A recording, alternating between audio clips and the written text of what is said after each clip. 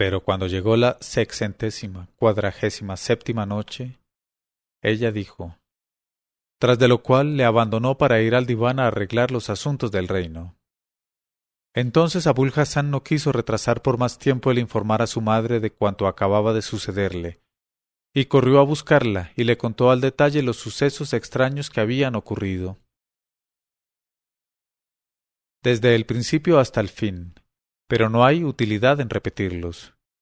Y al ver que ella no conseguía entenderlos bien, no dejó de explicarle que era el propio califa quien le hizo víctima de todas aquellas jugarretas sin otro objeto que divertirse. Y añadió, pero ya que todo ha terminado con ventaja para mí, glorificado sea Alá el bienhechor. Luego se apresuró a dejar a su madre, prometiéndole que volvería a verla todos los días, y emprendió de nuevo el camino de palacio, en tanto que la noticia de su aventura con el califa y de su nueva situación se esparcía por todo el barrio, y desde allí se extendió a todo Bagdad para difundirse después por las provincias cercanas y distantes. En cuanto a Abul Hassan, el favor de que gozaba cerca del califa, al revés de volverle arrogante o desagradable, no hizo más que aumentar su buen humor, su carácter jovial y su alegría. Y no se pasaba día en que con sus agudezas llenas de gracia y con sus bromas no divirtiese al califa y a todas las personas de palacio, grandes y pequeñas. Y el califa, que no podía prescindir de su trato, le llevaba con él a todas partes, incluso a los aposentos reservados y a las habitaciones de Sett Zobeida, lo cual era un favor que jamás había otorgado ni siquiera a su gran visir Giafar. Pero no tardó en notar Sett Zobeida que Abul Hassan, cada vez que se encontraba con el califa en el aposento de las mujeres, obstinábase en fijar los ojos en una de las mujeres del séquito, en la que se llamaba Caña de Azúcar, y que bajo las miradas de Abul Hassan, la joven se ponía roja de placer. Por eso dijo un día a su esposo, «Oh emir de los creyentes, sin duda habrás notado como yo las señas inequívocas de amor que se hacen Abul Hassan y la pequeña Caña de Azúcar. ¿Qué te parecería un matrimonio entre ambos?» El califa contestó, «Bien, no veo inconveniente. Por cierto que debí pensar en ello hace tiempo. Pero los asuntos del reino me distrajeron de ese cuidado, y me contraría mucho, pues desde la segunda velada que pasé en su casa, tengo prometido buscar a Abul Hassan una esposa selecta. Y veo que Caña de Azúcar sirve para el caso. Y sólo nos resta ya interrogar a ambos para saber si es de su gusto el matrimonio». Al punto hicieron ir a Abul Hassan y a Caña de Azúcar, y les preguntaron si consentían en casarse uno con otro. Y Caña de Azúcar por toda respuesta se limitó a enrojecer en extremo, y se arrojó a los pies de Sett Zobeida, besándole la orla del traje en acción de gracias. Pero Abul Hassan contestó, «En verdad, oh emir de los creyentes, que abrumaste con tu generosidad a tu esclavo Abul Hassan. Pero antes de tomar por esposa a esta encantadora joven, cuyo solo nombre indica ya sus cualidades exquisitas, quisiera con tu permiso que nuestra ama le hiciese una pregunta». Y Sett Zobeida sonrió y dijo, «¿Y qué pregunta es esa, oh Abul Hassan?» Abul Hassan contestó, «Oh mi señora, quisiera saber si a mi esposa le gusta lo que a mí me gusta. Tengo que declararte, oh mi señora, que las únicas cosas que estimo son la animación del vino, el placer de los manjares y la alegría del canto y de los versos hermosos. Si a Caña de Azúcar, pues, le gustan esas cosas, y además es sensible y no dice nunca que no a lo que tú sabes, oh mi señora, consiento en amarla con un amor grande. De no ser así, por Alá que permaneceré soltero». Y al oír estas palabras, Sett Zobeida se encaró con Caña de Azúcar riendo y le preguntó, «Ya lo has oído, ¿qué contestas a eso?» Y Caña de Azúcar respondió haciendo con la cabeza una seña que significaba que sí. Entonces el califa hizo ir sin tardanza al cadí y a los testigos, que escribieron el contrato de matrimonio. Y con aquel motivo se dieron en palacio grandes festines, y hubo grandes festejos durante 30 días y 30 noches, al cabo de los cuales pudieron ambos esposos gozar uno de otro con toda tranquilidad, y pasaban la vida comiendo, bebiendo y riendo a carcajadas sin tasar sus gastos. y nunca estaban vacías en su casa las bandejas de manjares, de fruta, de pastelería y de bebidas, y la alegría y las delicias marcaban todos sus instantes. Así es que, al cabo de cierto tiempo, a fuerza de gastarse el dinero en festines y en diversiones, no les quedó ya nada entre las manos, y como, preocupado con sus asuntos, el califa hubo de olvidarse de señalar a Abul Hassan en monumentos fijos, una mañana se despertaron desprovistos de todo dinero, y aquel día no pudieron arreglarse con los traficantes que les hacían todos los adelantos, y se creyeron muy desdichados, y por discreción no se atrevieron a ir a pedir nada al califa o a Sett Zobeida. Entonces bajaron la cabeza y se pusieron a reflexionar acerca de la situación. Pero Abul Hassan fue el primero en levantar la cabeza y dijo: La verdad es que fuimos pródigos, y no quiero exponerme a la vergüenza de ir a pedir oro como un mendigo, y menos quiero que vayas a pedírselo tú a Sett Zobeida. Así es que he pensado lo que tenemos que hacer, oh Caña de Azúcar. Y Caña de Azúcar contestó suspirando: Habla. Dispuesta estoy a ayudarte en tus proyectos, pues no vamos a ir pordioseando, y por otra parte, tampoco vamos a cambiar de vida y a disminuir nuestros gastos, si no queremos exponernos a que los demás nos traten con menos consideración. Y dijo Abul Hassan: Bien sabía yo, oh Caña de Azúcar, que jamás te negarías a ayudarme en las diversas circunstancias porque los designios del destino nos hicieran atravesar. Pues bien, has de saber que sólo disponemos de un medio para salir del apuro, oh Caña de Azúcar. Ella contestó: Dilo ya. Él dijo: dejarnos morir. En este momento de su narración, Sherazada vio aparecer la mañana y se calló discretamente.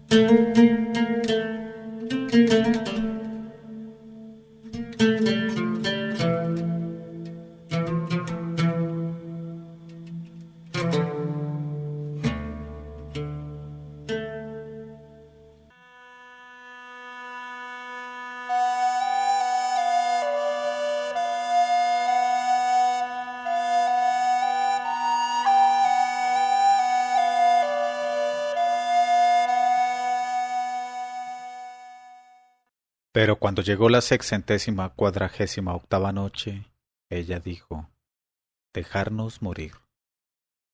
Al oír estas palabras, la joven Caña de Azúcar exclamó espantada: No, por Alá, yo no quiero morir. Emplea para ti solo ese medio. Abul Hassan contestó sin conmoverse ni enfadarse: Ah, hija de mujer, bien decía yo, de soltero, que nada valía tanto como la soledad, y la poca solidez de tu juicio acaba de demostrármelo mejor que nunca. Si en vez de contestarme con tanta prontitud, te hubieras tomado la pena de pedirme explicaciones, te habrías alegrado en extremo de esa muerte que te propongo y que vuelvo a proponerte. ¿No comprendes que se trata de morir con una muerte fingida y no con una muerte verdadera a fin de tener oro para todo lo que nos queda de vida? Al oír estas palabras, Caña de Azúcar se echó a reír y preguntó: ¿Y cómo vamos a arreglarnos? Dijo él: Escucha, pues, y no olvides nada de lo que voy a indicarte. Mira, cuando yo me muera, o mejor dicho, cuando yo finja morirme, porque soy yo el que primero morirá, cogerás un sudario y me amortajarás, hecho lo cual me pondrás en medio de esta habitación en que estamos, en la posición prescrita, con el turbante encima de la cara y el rostro y los pies vueltos en dirección a la Kaaba santa hacia la Meca. Luego empezarás a lanzar gritos agudos, a chillar desaforadamente, a verter lágrimas ordinarias y extraordinarias, a desgarrarte las vestiduras y a aparentar que te arrancas el cabello. Cuando todo esté a punto, irás bañada en llanto y con los cabellos despeinados a presentarte a tu señora Sett Zobeida, y con palabras entrecortadas por sollozos y desmayos diversos, le contarás mi muerte en términos enternecedores. Luego te tirarás al suelo, en donde estarás una hora de tiempo para no recobrar el sentido, hasta que te notes anegada en el agua de rosas con que no dejarán de rociarte. Y entonces, oh Caña de Azúcar, verás cómo va a entrar en nuestra casa el oro. Al oír estas palabras, Caña de Azúcar contestó: En verdad que es hacedera esa muerte, y consiento en ayudarte a llevarla a cabo.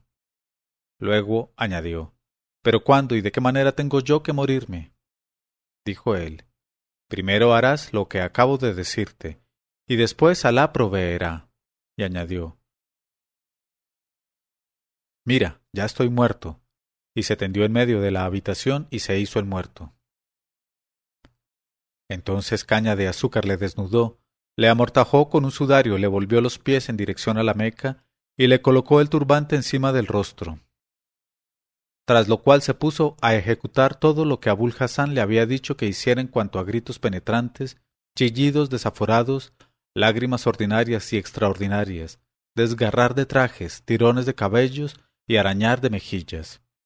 Y cuando estuvo en el estado prescrito, con el rostro amarillo como el azafrán y los cabellos desordenados, fue a presentarse a Seth Zobeida y empezó por dejarse caer a los pies de su señora cuán larga era, lanzando un gemido capaz de enternecer un corazón de roca. Al ver aquello, Seth Zobeida, que ya había oído desde su aposento los gritos penetrantes y los chillidos de duelo lanzados por Caña de Azúcar desde lejos, no dudó ya al ver en aquel estado a su favorita Caña de Azúcar que la muerte habíase cebado en su esposo Abul Hassan. Así es que, afligida hasta el límite de la aflicción, le prodigó por sí misma cuantos cuidados requería su estado y se la echó en las rodillas, y consiguió volverla a la vida. Pero Caña de Azúcar, desolada y con los ojos bañados en lágrimas, continuó gimiendo y arañándose, y tirándose de los pelos y golpeándose las mejillas, mientras suspiraba entre sollozos el nombre de Abul Hassan. Y acabó por contar con palabras entrecortadas que por la noche había muerto él de una indigestión. Y dándose en el pecho un golpe último añadió: «Ya no me queda qué hacer más que morirme a mi vez, pero que Alá prolongue en tanto la vida de Nuestra Señora». Y se dejó caer una vez más a los pies de Seth Zobeida, y se desmayó de dolor. Al ver aquello, todas las mujeres empezaron a lamentarse en torno de ella y a penarse por la muerte de aquel Abul Hassan que tanto las había divertido en vida con sus bromas y su buen humor. Y sus llantos y suspiros demostraron a Caña de Azúcar que había vuelto de su desmayo a fuerza de agua de rosas con que la rociaron, la parte que tomaban en su pena y en su dolor. En cuanto a Seth Zobeida, que también lloraba con las mujeres de su séquito la muerte de Abul Hassan, acabó por llamar a su tesorera, después de todas las fórmulas de pésame que se usan en semejantes circunstancias, y le dijo: «Ve enseguida a coger de mi arquilla particular un saco de 10.000 dinares de oro, y dáselo a la pobre, a la desolada Caña de Azúcar, a fin de que pueda hacer que se celebren dignamente los funerales de su esposo Abul Hassan». Y la tesorera se apresuró a ejecutar la orden, y cargó el saco de oro a espaldas de un eunuco, que fue a dejarlo a la puerta del aposento de Abul Hassan. Luego Seth Zobeida abrazó a su servidora y le prodigó palabras dulces para consolarla, y la acompañó hasta la salida diciéndole: «Que Alá te haga olvidar tu aflicción, oh Caña de Azúcar, y cure tus heridas, y prolongue tu vida tantos años como dejó de vivir el difunto».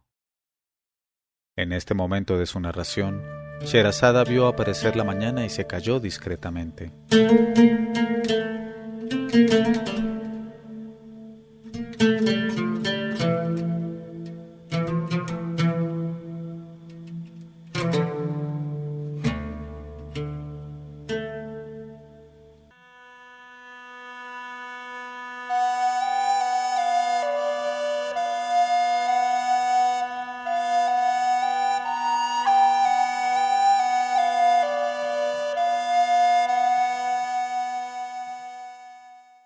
Pero cuando llegó la 649ª noche, ella dijo: «Que Alá te haga olvidar tu aflicción, oh Caña de Azúcar, y cure tus heridas y prolongue tu vida tantos años como dejó de vivir el difunto».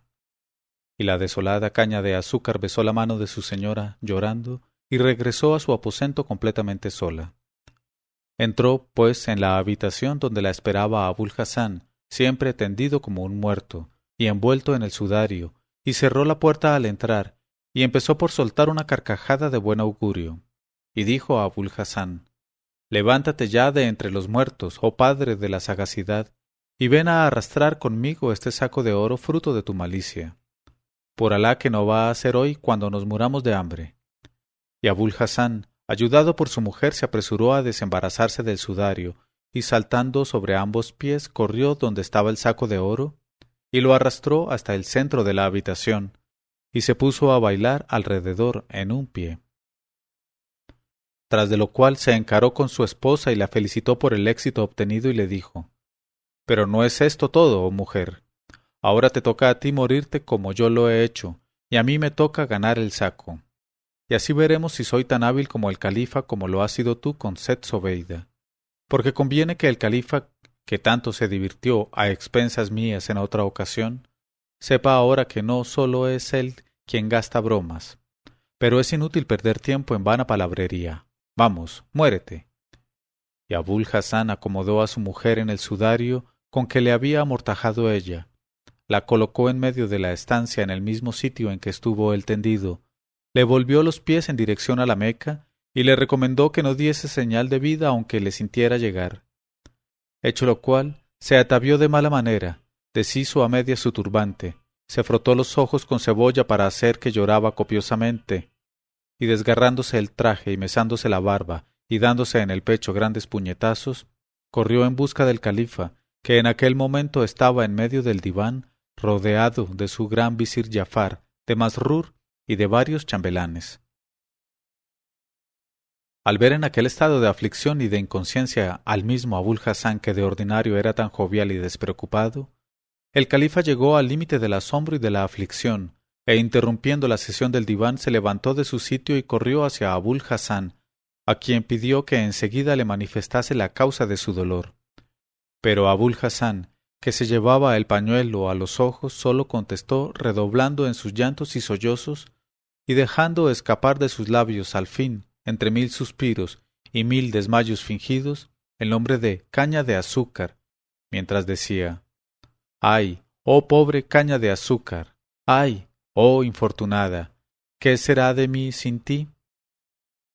Al oír estas palabras y estos suspiros, el califa comprendió que Abul Hasán acababa de anunciarle la muerte de su esposa caña de azúcar, y quedó extremadamente afectado, y se le saltaron lágrimas de los ojos, y dijo a Abul Hasán, echándole un brazo por los hombros: «Alá la tenga en su misericordia, y prolongue tus días con todos los que se le arrebataron a esa esclava dulce y encantadora. Te la dimos con el fin de que fuese para ti motivo de alegría, y he aquí ahora que se torna en motivo de duelo. Pobre caña de azúcar». Y el califa no pudo por menos de llorar ardientes lágrimas, y se secó los ojos con el pañuelo. Y Jafar y los demás visires y todos los presentes lloraron también ardientes lágrimas, y se secaron los ojos como lo había hecho el califa. Luego asaltó al califa la misma idea que a Seth Zobeida, e hizo ir al tesorero y le dijo: «Cuenta al instante a Abul Hasán 10.000 dinares para los gastos de los funerales de su difunta esposa, y dispón que se los lleven a la puerta de su aposento».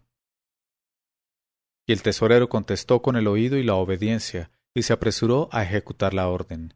Y Abul Hasán, más desolado que nunca, besó la mano al califa y se retiró sollozando. Cuando llegó a la habitación en que le esperaba caña de azúcar envuelta siempre en el sudario, exclamó: «Pues bien, ¿crees que eres tú sola quien ha ganado tantas monedas de oro como lágrimas has vertido? Mira, ahí tienes mi saco». Y arrastró el saco hasta el centro de la habitación, y después de ayudar a caña de azúcar a salir del sudario le dijo: «Bueno, pero no es esto todo, oh mujer. Ahora hay que obrar de modo que cuando se sepa nuestra estratagema, no nos atraigamos la cólera del califa y de Seth Zobeida. He aquí, pues, lo que tenemos que hacer». Y empezó a instruir a caña de azúcar sobre sus intenciones acerca del particular. Y tal es lo referente a ellos. En este momento de su narración, Sherazada vio aparecer la mañana y se calló discretamente.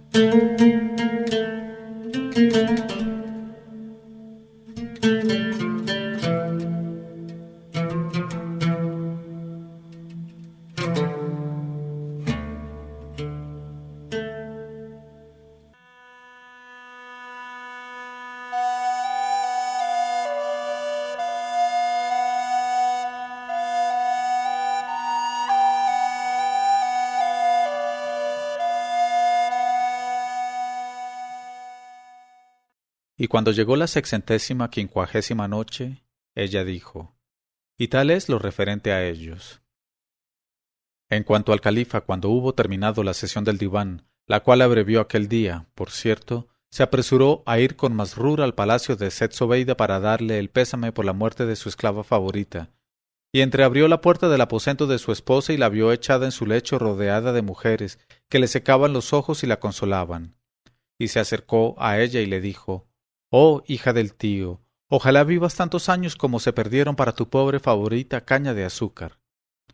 Al oír este cumplimiento de pésame, Sett Zobeida, que esperaba la llegada del califa para darle ella el pésame por la muerte de Abul Hassan, quedó extremadamente sorprendida y creyendo que el califa estaba mal informado, exclamó: «Preservada sea la vida de mi favorita caña de azúcar, oh emir de los creyentes. A mí es a quien toca participar de tu duelo. Ojalá vivas y sobrevivas por mucho tiempo a tu compañero el difunto Abul Hassan. Si me ves tan afligida no es más que por causa de la muerte de tu amigo, no por la de caña de azúcar, que, bendito sea Alá, goza de buena salud». Al oír estas palabras, el califa, que tenía los mayores motivos para creer que estaba bien informado de la verdad, no pudo por menos de sonreír, y encarándose con Masrur le dijo: «Por Alá, oh Masrur, ¿qué te parecen estas palabras de tu ama? He aquí que ella, tan sensata y prudente por lo común, tiene los mismos desvaríos que las demás mujeres. Qué verdad es que todas son iguales al final. Vengo a consolarla y quiere apenarme y engañarme anunciándome una noticia falsa. En fin, háblale tú, y dile lo que viste y oíste como yo. Quizá cambie entonces de táctica y no intente ya engañarnos». Y para obedecer al califa, Masrur dijo a la princesa: «Oh mi señora, nuestro emir de los creyentes tiene razón. Abul Hassan goza de buena salud y de fuerzas excelentes, aunque deplora la pérdida de su esposa caña de azúcar, tu favorita, muerta anoche de una indigestión. Porque has de saber que Abul Hassan acaba de salir hace un instante del diván a donde ha ido a anunciarnos por sí mismo la muerte de su esposa, y se ha vuelto a su casa muy desolado y gratificado merced a la generosidad de nuestro amo, con un saco de 10.000 dinares de oro para los gastos de los funerales». Estas palabras de Masrur, lejos de persuadir a Sett Zobeida, no hicieron más que confirmarla en la creencia de que el califa tenía ganas de broma y exclamó: «Por Alá, oh emir de los creyentes, que no es hoy el día más a propósito para gastar las bromas que acostumbras. Bien sé lo que me digo, y mi tesorera te dirá lo que me cuestan los funerales de Abul Hassan. Más valdría que tomáramos parte en el duelo de nuestra esclava, en lugar de reír sin tacto y sin medida como lo estamos haciendo». Y al oír estas palabras el califa sintió que le invadía la cólera y exclamó: «¿Qué dices, oh hija del tío? Por Alá, ¿es que te has vuelto loca para decir semejantes cosas? Te digo que quien ha muerto es caña de azúcar, y además es inútil que disputemos acerca del asunto, pues inmediatamente voy a darte pruebas de lo que afirmo». Y se sentó en el diván y se encaró con Masrur y le dijo: «Aunque no tenga necesidad de más pruebas que las que conozco, ve ya al aposento de Abul Hassan para ver cuál de los dos esposos es el muerto, y vuelve al punto a decirnos lo que haya». Y en tanto que Masrur se apresuraba a ejecutar la orden, el califa se encaró con Sett Zobeida y le dijo: «Oh, hija del tío, ahora vamos a ver quién de nosotros dos tiene razón. Pero desde el momento en que insistes de ese modo acerca de cosa tan clara, voy a apostar en contra tuya lo que quieras». Ella contestó: «Acepto la apuesta, y voy a apostar lo que más me gusta en el mundo, que es mi pabellón de pinturas, contra lo que quieras proponerme, por muy poco valor que tenga». Él dijo: «Contra tu apuesta arriesgo lo que más me gusta en el mundo, que es mi palacio de recreo. Creo que de esa manera no abuso, porque mi palacio de recreo es superior con mucho, en valor y en belleza, a tu pabellón de pinturas». Sett Zobeida contestó muy molesta: «No se trata de saber ahora para estar aún más disconforme si tu palacio es superior a mi pabellón. Por otra parte, no tendrías más que escuchar lo que se dice a espaldas tuyas. Pero antes hemos de sancionar nuestra apuesta. Sea, pues, la fatia entre nosotros». Y dijo el califa: «Bueno, sea la fatia del Corán entre nosotros». Y recitaron a la vez el capítulo liminar del libro santo para sellar su apuesta. En este momento de su narración, Sherazada vio aparecer la mañana y se calló discretamente.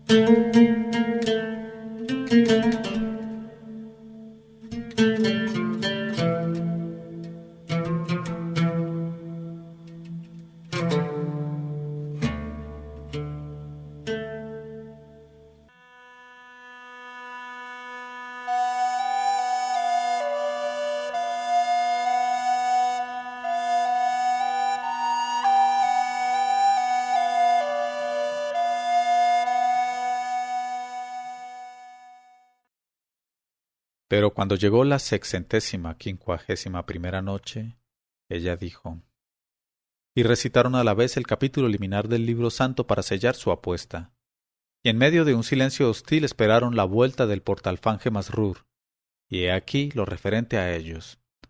En cuanto a Abul Hassan, que estaba al acecho para enterarse de lo que iba a ocurrir, vio desde lejos avanzar a Masrur y comprendió el propósito que le guiaba, y dijo a Caña de Azúcar, «Oh, Caña de Azúcar, he aquí que Masrur viene derecho a nuestra casa.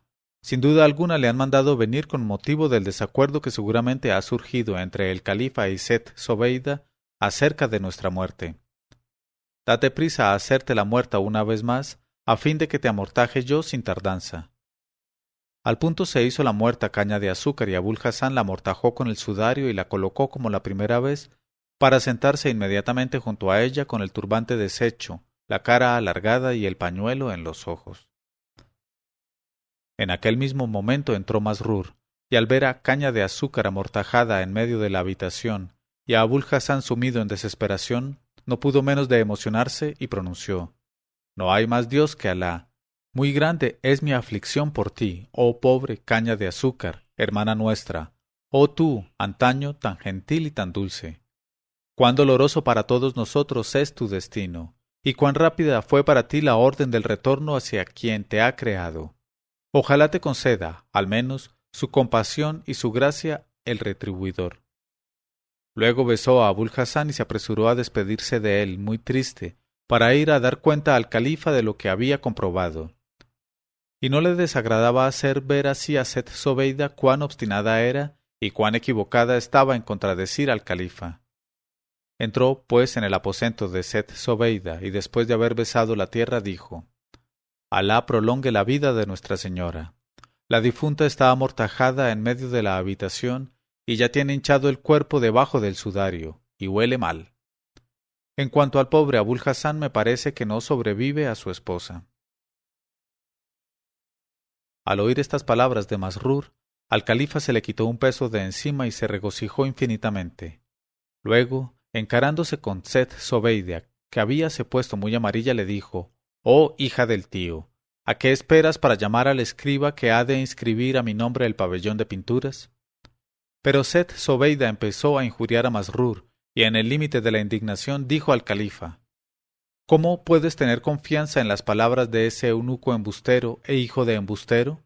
¿Acaso no he visto aquí por mí misma, y mis esclavas la han visto conmigo hace una hora, a mi favorita Caña de Azúcar, que lloraba desolada la muerte de Abul Hassan?»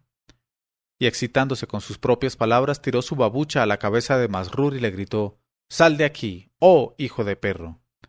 Y Masrur, más estupefacto todavía que el califa no quiso irritar más a su ama, y doblándose por la cintura, se apresuró a escapar meneando la cabeza. Entonces, llena de cólera, Seth Zobeida se encaró con el califa y le dijo: «Oh emir de los creyentes, nunca imaginé que un día te pusieras de acuerdo con ese eunuco para darme un disgusto tan grande y hacerme creer lo que no es. Porque no me cabe duda de que lo que ha contado Masrur lo convinisteis de antemano con objeto de disgustarme. De todos modos, para probarte de manera indudable que soy yo quien tiene razón, a mi vez voy a enviar a alguien para que se vea cuál de nosotros ha perdido la apuesta. Y si eres tú quien dice verdad, seré una insensata y todas mis mujeres serán tan insensatas como su ama. Si, por el contrario, soy yo quien tiene razón, quiero que, además de la ganancia de la apuesta, me concedas la cabeza del impertinente eunuco de pez». El califa, que sabía por experiencia propia cuán irritable era su prima, dio inmediatamente su consentimiento a cuanto ella le pedía. Y Seth Zobeida hizo presentarse enseguida a la anciana nodriza que la había criado, y en la cual tenía toda su confianza, y le dijo: «Oh nodriza, ve ahora a casa de Abul Hasán, el compañero de nuestro señor el califa, y sencillamente mira quién se ha muerto en esa casa, si es Abul Hasán o si es su esposa Caña de Azúcar, y vuelve al punto a contarme lo que hayas visto y sepas».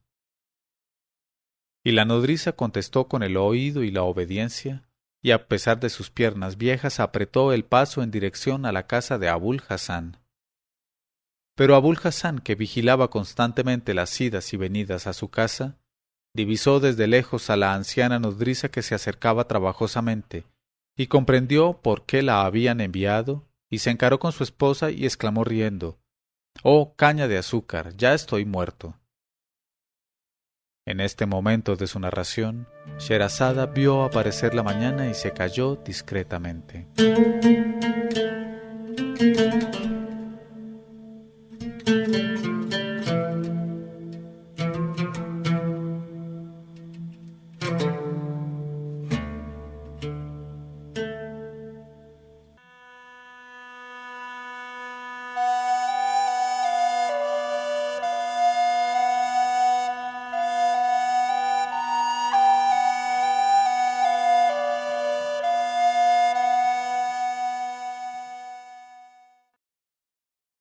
Pero cuando llegó la 652ª noche, ella dijo: «Oh Caña de Azúcar, ya estoy muerto». Y como no tenía tiempo que perder, se amortajó por sí mismo con el sudario y se echó en tierra con los pies en dirección a la Meca. Y Caña de Azúcar le puso el turbante encima de la cara, y con la cabellera despeinada empezó a golpearse las mejillas y el pecho lanzando gritos de duelo. Y en aquel momento entró la anciana nodriza y vio lo que vio, y se acercó muy triste a la desolada Caña de Azúcar, y le dijo: «Que Alá otorgue sobre tu cabeza los años que se perdieron para el difunto. Ay, hija mía, Caña de Azúcar, hete aquí sola en la viudez en medio de tu juventud. ¿Qué va a hacer de ti sin Abul Hasán, oh Caña de Azúcar?». Y estuvo llorando con ella algún tiempo. Luego le dijo: «Hija mía, tengo que dejarte, bien a pesar mío, pero he de volver a toda prisa junto a mi señora Seth Zobeida para librarla de la aflictiva inquietud en que la ha sumido ese embustero descarado, el eunuco Masrur, que le afirmó que eras tú la muerta en vez de Abul Hasán». Y Caña de Azúcar, gimiendo, dijo: «Pluguiera a Alá, oh madre mía, que hubiese dicho la verdad de ese eunuco. No estaría aquí llorando como lo hago. Pero no va a tardar mucho en llegarme mi hora. Mañana, lo más tarde, me enterrarán muerta de dolor». Y diciendo estas palabras redobló en sus llantos, suspiros y lamentos. Y más enternecida que nunca la nodriza le besó otra vez, y salió lentamente para no importunarla, y cerró la puerta tras de sí. Y fue a dar cuenta a su señora de lo que había visto y oído, y cuando acabó de hablar hubo de sentarse, falta de aliento, por lo mucho que había trabajado para su avanzada edad. Cuando Seth Zobeida oyó la relación de su nodriza, encaróse altanera con el califa y le dijo: «Ante todo, hay que ahorcar a tu esclavo Masrur, ese eunuco impertinente». Y en el límite de la perplejidad el califa hizo ir a su presencia a Masrur, y le miró con cólera y quiso reprocharle su mentira. Pero no le dejó tiempo Seth Zobeida. Excitada por la presencia de Masrur, se encaró con su nodriza y le dijo: «Repite ante ese hijo de perro, oh nodriza, lo que acabas de decirnos». Y la nodriza, que aún no había recobrado el aliento, se vio obligada a repetir su relación ante Masrur, quien, irritado por sus palabras, no pudo por menos de gritarle, a pesar de la presencia del califa y de Seth Zobeida: «Ah, vieja desdentada, ¿cómo te atreves a mentir tan impúdicamente y a envilecer tus cabellos blancos? ¿Es que vas a hacerme creer que no he visto con mis propios ojos a Caña de Azúcar, muerta y amortajada?» Y la nodriza, sofocada, adelantó la cabeza con furia y le gritó: «Tú solo eres el embustero, oh negro de Betún. No deberían condenarte a muerte en la horca, sino cortándote en pedazos y haciéndote comer tu propia carne». Y replicó Masrur: «Cállate, vieja chocha. Ve a contar tus historias a las muchachas del harem. Pero Sett Zobeida, furiosa ante la insolencia de Masrur, prorrumpió en sollozos, tirándole a la cabeza los cojines, los vasos, los jarros y los taburetes, y le escupió en el rostro, y acabó por dejarse caer en su lecho llorando. Cuando el califa hubo visto y oído todo aquello, llegó al límite de la perplejidad y dio una palmada y dijo: Por Alá, que no solo es Masrur el embustero, yo también soy un embustero, y la nodriza también es una embustera, y tú también eres una embustera, oh hija del tío. Luego bajó la cabeza y no dijo nada más.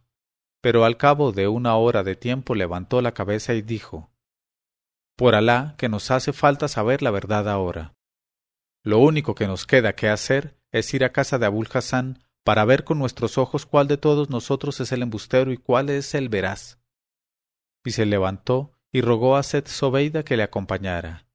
Y seguido de Masrur, de la nodriza y de la muchedumbre de mujeres, se encaminó al aposento de Abul Hassan. Y he aquí que al ver acercarse aquel cortejo, Caña de Azúcar no pudo menos de inquietarse y conmoverse mucho, aunque Abul Hassan la había prevenido de antemano que la cosa tendría buen fin, y exclamó: Por Alá, no siempre que se cae queda entero el jarro. Pero Abul Hassan se echó a reír y dijo: Murámonos ambos, oh Caña de Azúcar. Y tendió en tierra a su mujer, la amortajó con el sudario, se metió por sí mismo en una pieza de seda que sacó de un cofre y se tendió junto a ella, sin olvidarse de ponerse el turbante encima de la cara con arreglo al rito. Y apenas había terminado sus preparativos, la comitiva entró en la sala. Cuando el califa y Sett Zobeida vieron el espectáculo fúnebre que se presentaba a sus ojos, se quedaron inmóviles y mudos. Y Sett Zobeida, a quien tantas emociones en tan poco tiempo habían trastornado completamente, se puso de pronto muy pálida, dio un grito y cayó desmayada en brazos de sus mujeres. Y cuando volvió de su desmayo vertió un torrente de lágrimas y exclamó: ¡Ay de ti, oh Caña de Azúcar! No pudiste sobrevivir a tu esposo y has muerto de pena. Pero el califa, que no quería oírle aquello y que, además, lloraba también la muerte de su amigo Abul Hassan, se encaró con Sett Zobeida y le dijo: No, por Alá, no es Caña de Azúcar quien ha muerto de pena, sino el pobre Abul Hassan, que no pudo sobrevivir a su esposa. Eso es lo cierto. En este momento de su narración, Sherazada vio aparecer la mañana y se calló discretamente.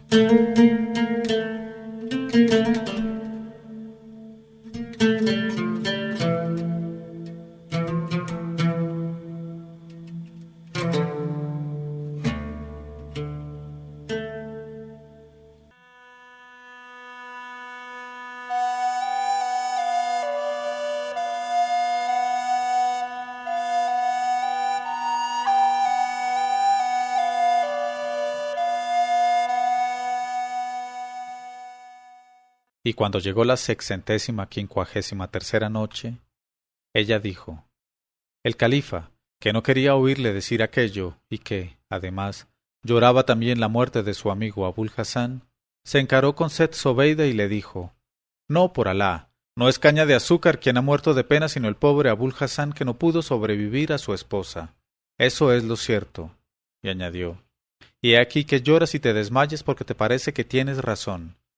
Y contestó Sett Zobeida: Y a ti te parece que tienes razón, a pesar mío, porque ese maldito esclavo te ha mentido. Y añadió: Bueno, pero ¿dónde están los servidores de Abul Hassan? Que vayan a buscarlos ya. Y como han amortajado a sus amos, ellos nos dirán cuál de ambos murió primero, y cuál murió de pena. Y dijo el califa: Tienes razón, oh hija mía, y por Alá que prometo 10.000 dinares de oro a quien me dé la noticia. Pero apenas había pronunciado estas palabras el califa, cuando se dejó oír una voz que salía de debajo del sudario de la derecha y decía: Que me cuenten los 10.000 dinares, pues anuncio a nuestro señor el califa que soy yo, Abul Hassan, quien se murió el segundo, de dolor sin duda. Al oír aquella voz, Sett Zobeida y las mujeres, poseídas de espanto, lanzaron un grito y se precipitaron a la puerta, en tanto que, por el contrario, el califa, que comprendió enseguida la jugarreta de Abul Hassan, se reía de tal manera que se cayó de trasero en medio de la sala y exclamó: Por Alá, ya Abul Hassan, que ahora soy yo quien va a morirse a fuerza de reír. Luego, cuando el califa acabó de reír y Sett Zobeida se repuso de su terror, Abul Hassan y Caña de Azúcar salieron de su sudario y en medio de las risas de todos decidiéronse a contar el motivo que hubo de impulsarles a gastar aquella broma. Y Abul Hassan se arrojó a los pies del califa, y Caña de Azúcar besó los pies de su ama, y ambos pidieron perdón con acento muy arrepentido. Y añadió Abul Hassan: Mientras estuve soltero, oh emir de los creyentes, desprecié el dinero. Pero esta caña de azúcar que debo a tu generosidad posee tanto apetito que se come los sacos con su contenido, y por Alá que es capaz de devorar todo el tesoro del califa con el tesorero. Y el califa y Sett Zobeida se echaron a reír a carcajadas otra vez, y perdonaron a ambos, e hicieron que acto seguido les contasen los 10.000 dinares que ganó con su respuesta a Abul Hassan, y además otros 10.000 por haberse librado de la muerte. Tras de lo cual, el califa, a quien aquella farsa había hecho ocuparse de los gastos y necesidades de Abul Hassan, no quiso que su amigo careciese de paga fija en adelante, y dio orden a su tesorero para que mensualmente le pagaran emolumentos iguales a los de su gran visir, y con más deseos que antes, quiso también que Abul Hassan siguiese siendo su amigo íntimo y su compañero de copa, y vivieron todos la más deliciosa vida hasta que llegó la separadora de amigos, la destructora de palacios y constructora de tumbas, la inexorable, la inevitable.